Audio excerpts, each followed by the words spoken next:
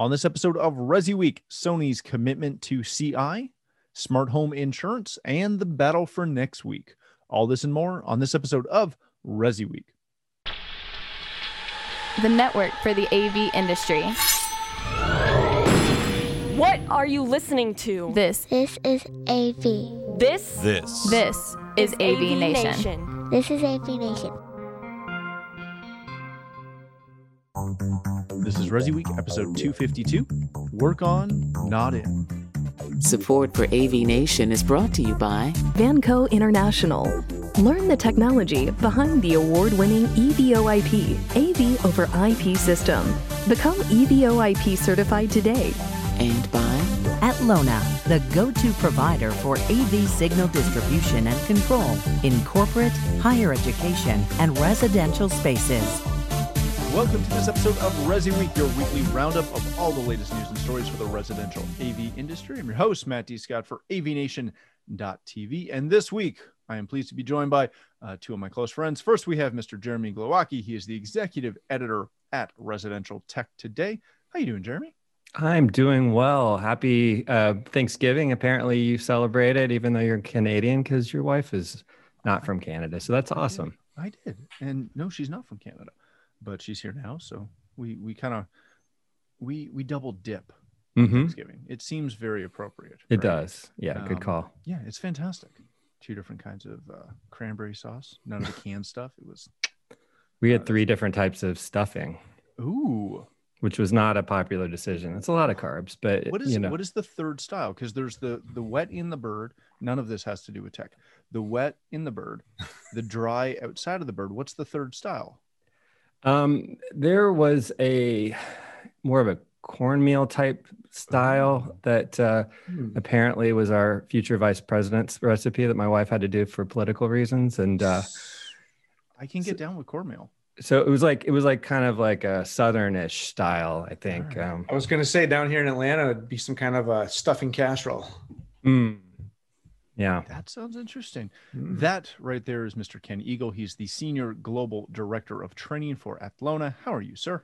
Oh, I'm hungry now. I know, right? That's why I keep a little container of chips. So when you guys are answering questions, smart man, I can munch on the carbs that Jeremy doesn't seem to like.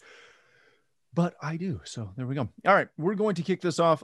Again, happy post-Thanksgiving. Hopefully you had a great week and you didn't spend all of Thursday night and Friday and Monday when we're recording this right now shopping online. And if you did, hopefully you supported somebody local, maybe, sort of. I tried. They didn't have what I wanted, so I went to the big box. That's how that works. All right. Gentlemen, let's kick this off with a story that comes to us from Residential Systems. After a 7-year hiatus, Jeff Goldstein has rejoined Sony Electronics. We touched on this a couple of weeks ago when this was originally announced. And this is a great interview with Cindy Davis about Sony's commitment to the channel. So read through the article. He touches on a lot of key things, going back to the fact that Sony was a founding member of the CD Association, and Jeff was involved even back then. For fast forwards into their CEDIA Expo virtual event and kind of the big splash, shall we say, that they made in that virtual event in setting up their entire booth in their, I believe, West Coast HQ and doing a ton of virtual stuff and announcing a lot of really good things. So he's really talking to Cindy about their commitment to the channel in general. Jeremy, let me start with you on this. How do you, or how do we judge commitment to the channel from manufacturers? Because I'd argue that you don't have any manufacturers that will come right out and say, yeah, we're not committed to your channel. But there are definitely manufacturers that seem to do it better than others at different levels and different points. How would you describe or kind of create a checklist of things that you want to see from manufacturers to show their commitment to our channel? Well, it would clearly be easier for an integrator, a dealer to be able to answer all of those questions. But I would say that you would start with some sort of a dedicated communication line, somewhere to reach a person who is your channel contact, the supervisor of the channel, and to be able to get tech support directly as opposed to going through maybe the same line of communication a consumer would have to use. Also, early insight into what's on the development cycle, anything that can give a custom integrator a leg up on just the broad channel of what's going to be introduced in terms of, broad retail or online, and also some protection from pricing challenges as well. That gets in a little above my pay grade as far as how that works out, but I have heard that a lot in conversations between integrators and manufacturers at different conferences, and just trying to give some special consideration on dealer pricing. And I believe really it goes so far as to support of different conventions. You see a manufacturer supporting events at CEDIA, doing trainings at a CEDIA Expo, advertising support, that type of thing. Sony was the very first advertiser to commit to residential systems when we launched that in my prior position company back in 2000. They said, we're interested in this new venture. We want to help you get it off the ground. And they by having their support, it really connected a lot of dots as far as other financial support. So you see little things like that are gray areas you wouldn't necessarily think right off the bat, but just to have a big company like Sony, a big brand name like Sony, still sort of reaching down to a very small channel, which is the custom integration channel. But the further you think companies get away from the need for a channel like CI, it seems like the more they come back and realize we need this channel to help us get certain price point products sold to a certain consumer, and also maybe helping support a new technology that just isn't as easy to understand when it goes straight to retail, as opposed to working through a really dedicated person who's trained in how to explain that to the end user that they're selling to. Yeah, very good. Ken, I'd love to get your insight working for a manufacturer and as a prior integrator on how brands and manufacturers can commit to the channel and what that looks like from your perspective. But I'm also intrigued with one of the things that they highlighted kind of at the end of the article on the way Sony's kind of created some turnkey marketing things for their dealers. So if you could kind of give us some insight on commitment, but also speak to how vendor-driven marketing can really help integrators and how they can take advantage of it. Yeah. So Jeremy did a really good job touching on some really valuable points, I think, coming from the manufacturer into that CI channel. Certainly, I think you've got to do a couple of things off the top. You've got to have a great line of communication with those customers. That means they can get to their salespeople if they need to. They can get to tech support if they need to. They can get things resolved quickly, especially when they're out there on a job site and they need your support the most. So that's absolutely important. Having a window into the technology and the roadmap that's coming out. I can tell you from an Alona standpoint, we do quarterly webinars for our entire partner and integrator base to let them know what's coming out for that quarter, so they can count on those things. I think training is a really big component too. I'm fortunate enough to be able to run the training program at Alona, and this is I think a really key point. We've talked to a lot of dealers globally all over about this.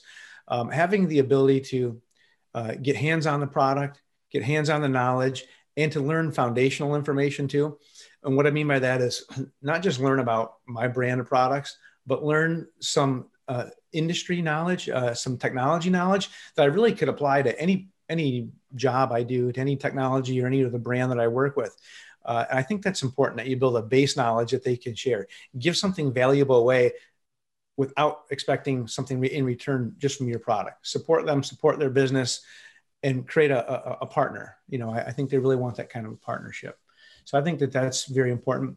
Another thing that, I can't speak to everybody out there, but I think something that's worked really well from my standpoint in working for two manufacturers in this channel is providing that kind of training at no cost. That's free to help make sure that the partnership, we have a give and take, and there are some tools and some basis for using my product and being successful out there in the market with that. So I think that's really important. I also think to really support the channel and have that commitment, there needs to be a program in place, a pricing program, something that the dealer can count on, a reason to come and buy from you, a relationship to have with you, and a reason to come back and continue to buy the products. That's important to have. And there's lots of ways to get that. There's ways to get that direct. There's ways to get that through distribution, which I think is also very important, because having a way to get your product out there in the market everywhere so that every dealer equally has a chance to get to it and have it when it's in stock, when they need it, is also very important. So those are some key things. And I think to your other point, Matt, about what can the manufacturer do from a marketing standpoint, maybe kind of sort of help those dealers. There's a number of things. Number one, whenever a new product is coming out, a new technology, anything's changing in the market, firmware, proactive communication to the dealer with tools, with training, with marketing resources, with templates, with emails that the dealer can reuse to go to their customer. I think it's real important to have some of those things out there. Some kind of a portal where a dealer can log in and get access to those things. And something that's been very successful for Alona that our marketing team has done here are create successful case studies from what our customers have been doing. So they've had great success. They've taken Alona out. And then we partner with them doing all of the work, taking all the photos, writing the article, taking the emphasis or the workload off of the integrator who's already busy, coming in, creating a case study to promote what they've done and to show how successful they've been with our brand and help other dealers use that same message and those same tools so they can be successful in their market. I think that's a real big piece too. I loved what you said about utilizing case studies. Yeah. I think it's something that for a lot of integrators seems like a tall task.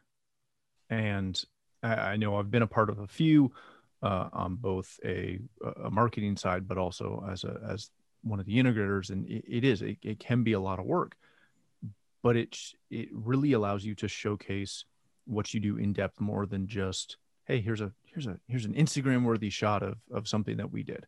You're right. You know, we've got a pretty nice, I'll say, library of case studies online now on our site, but that didn't happen like, last month. I mean, it was years in the making to build that, because it's not easy to get the time commitment and to get the end user commitment to do all that. And that's why I say, we really want to partner with, and I think any manufacturer should really want to partner with the integrator, take the workload off of them and support it as much as you can to help make that dealer and others successful.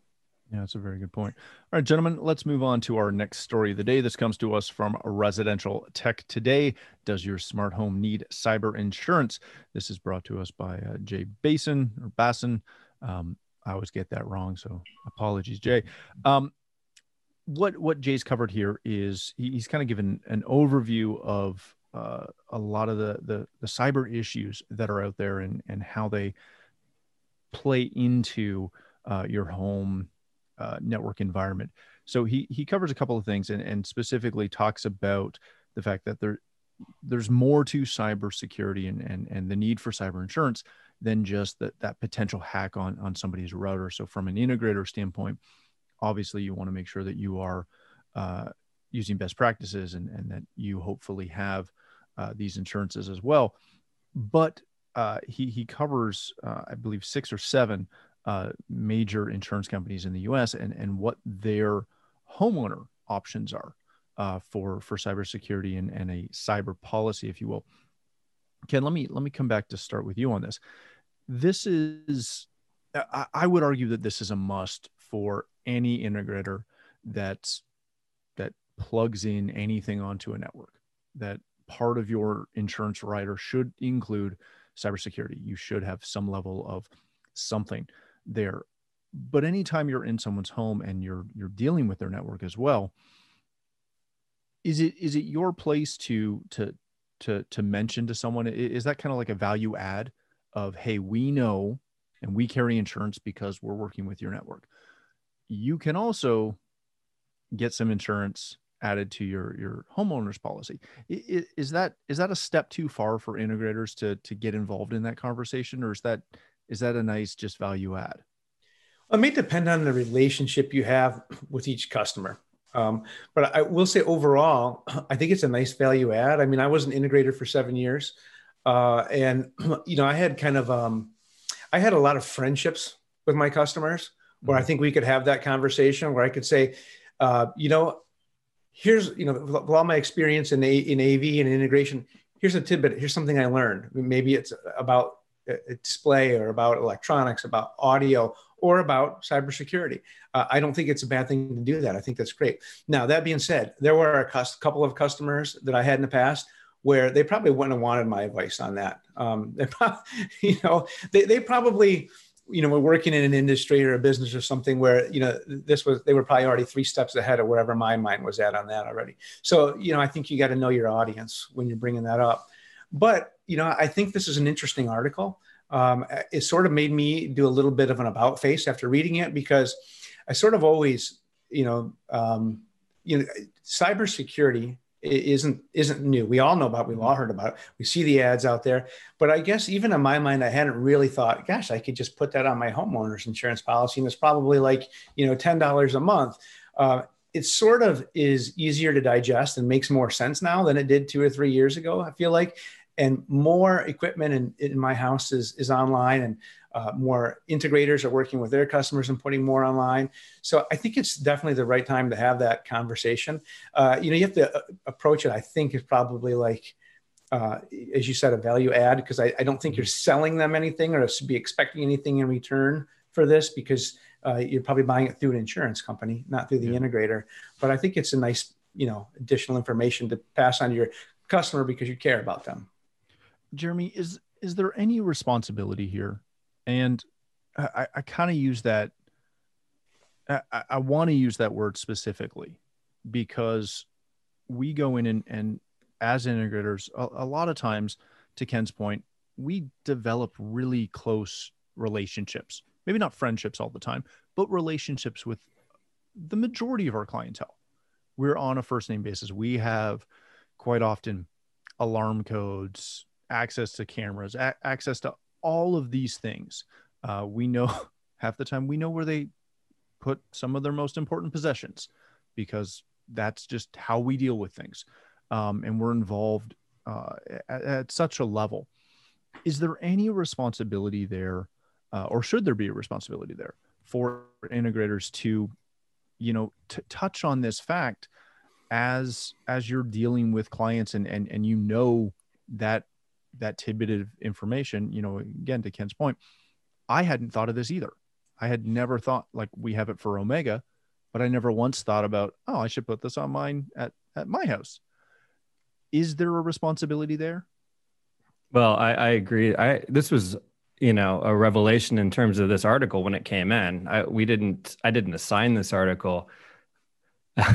Jay just, comes up with these great ideas, and he sends me a piece that he's spent a ton of time on like this, where he's actually called the insurance companies to find out what their policies cover and how they work and what the cost is. And I saw on there myself, as we talked about before the podcast began recording, we, have a certain insurance company on this list, and it's nominal for an annual coverage, and I thought, why not just add that? I need to meet with my agent because it would just give me peace of mind. And to be able to pass that information on to a client who trusts you and looks to you for technical advice, that can't hurt, and the only rub maybe for some would be, well, aren't you my tech professional protecting me? Well, yeah, but there's also best practices that any of us who have the best technology protecting our networks need to follow. Don't click on attachments of emails that are, suspect. You've got to be smart about certain things. Change your passwords on a regular basis and make them complicated enough not to be, hacked. I went to a buying group meeting where they had a professional cybersecurity guy there, and he was talking to all the members about mostly protecting their businesses, trying to avoid ransomware issues, and I know of a manufacturer in our industry that got hit by ransomware, and I'm not going to say who it was, but it was not publicized, and they were shut down for weeks as a result. And I'm sure that was something where someone clicked on something that looked like it was a legitimate request from a manager or somebody. That's where you get kind of hung up. And, the more we work from home with, COVID-19, the more our office is becoming our home. Our home is becoming our office. And we're dealing with a lot more professional, correspondence and Zoom calls and different emails and texts. And so I think there's just more opportunity for that to accidentally happen. Not only that, but our kids, doing remote learning, and there's just all kinds of added opportunities for something to go awry on the network. So to be able to give your client best practices to follow, and then say, oh, and if you really want to be safe, maybe consider the insurance that I just read about. This is a policy opportunity that, especially for the high net worth people, that's nothing, it's pennies, for any of us, but it'd be ridiculous not to consider it. So yeah, I think it's a great value add, and something that you're not required or responsible to do, but I think it would just be a good sort of citizenship kind of thing to say, hey, this is something you ought to consider. Yeah, very good. All right, gentlemen, let's wrap this up with a final story that comes to us from Residential Systems and a good friend of mine and a good friend of the show, Mr. Henry Clifford. The Battle of Next Week, Part 2 of View from the Trenches. In this article, Henry goes through a couple of things and how he likes to, I don't want to say take Fridays off, but he takes some time on Friday to deal with some things that aren't necessarily part of his day-to-day integration life. And in this article, he goes through a day that, he normally tries to step away a touch and prep for the following week. And it kind of fell apart and became this massive other slew of issues. So read through the story. It's a really good article. And if you've been in this business for any more than a minute, we've all had these days, as Ken's kind of smiling over there. Relatable. Yep, very much so. I feel like I had this last Friday too. Jeremy, let me come back to you and start with you on this one.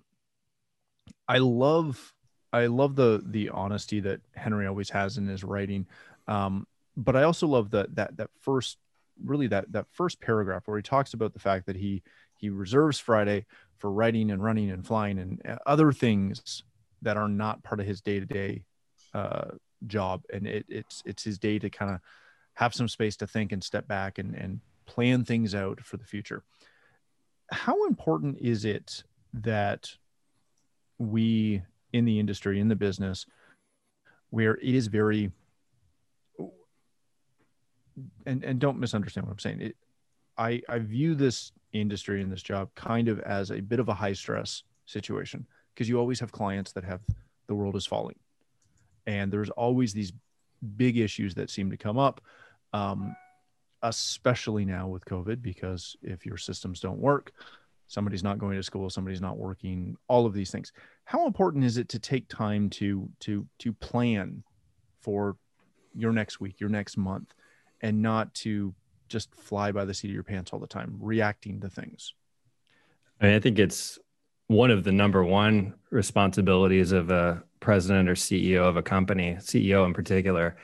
And you hear it over and over again from veterans of this industry who they preach the Michael Gerber book, I believe it is, that I think he's the one that says to work on your business, not in your business, as a CEO.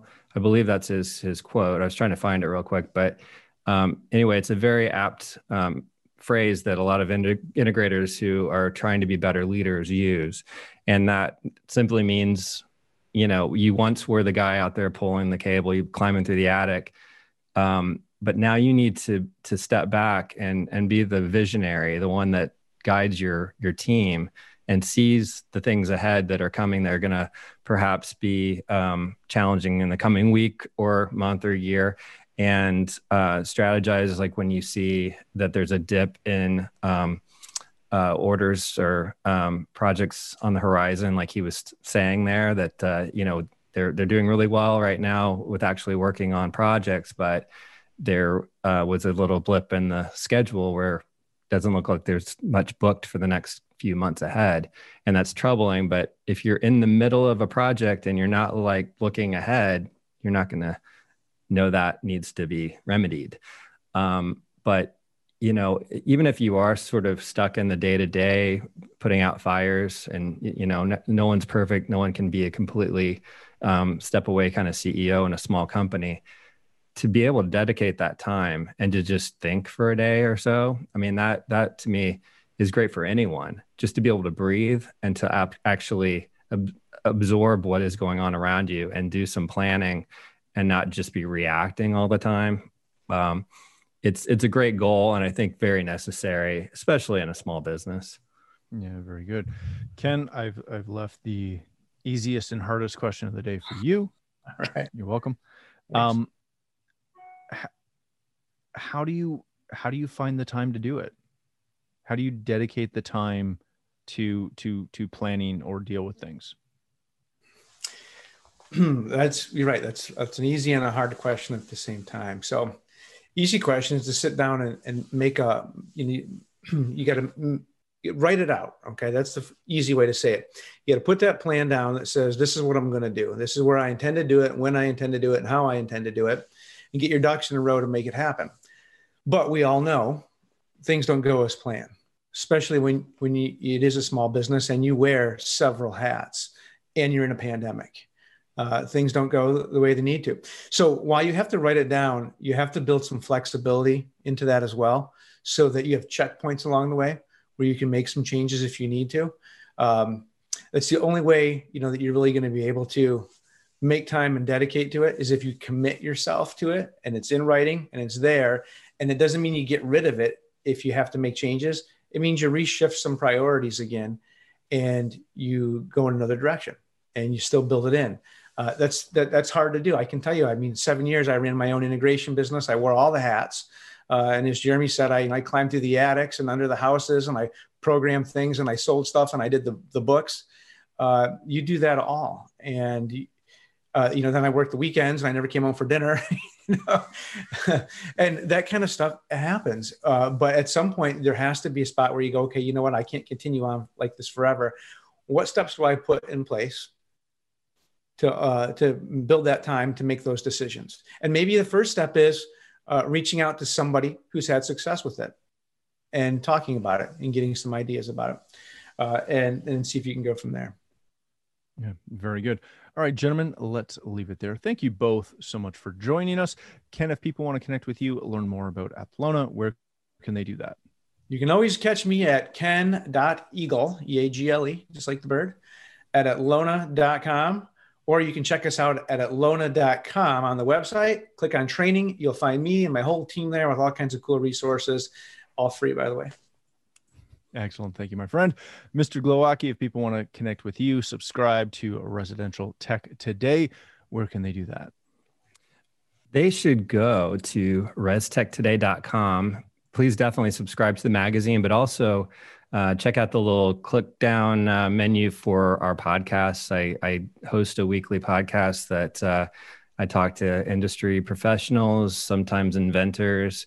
This week we spoke to Phil Jones from the Sound United brands. He's the newly promoted director of global brand activation. Really great, energetic guy, and had a fun talk with him and learned that he was an MP for the Top Gun naval base by San Diego when he was a kid. Miramar.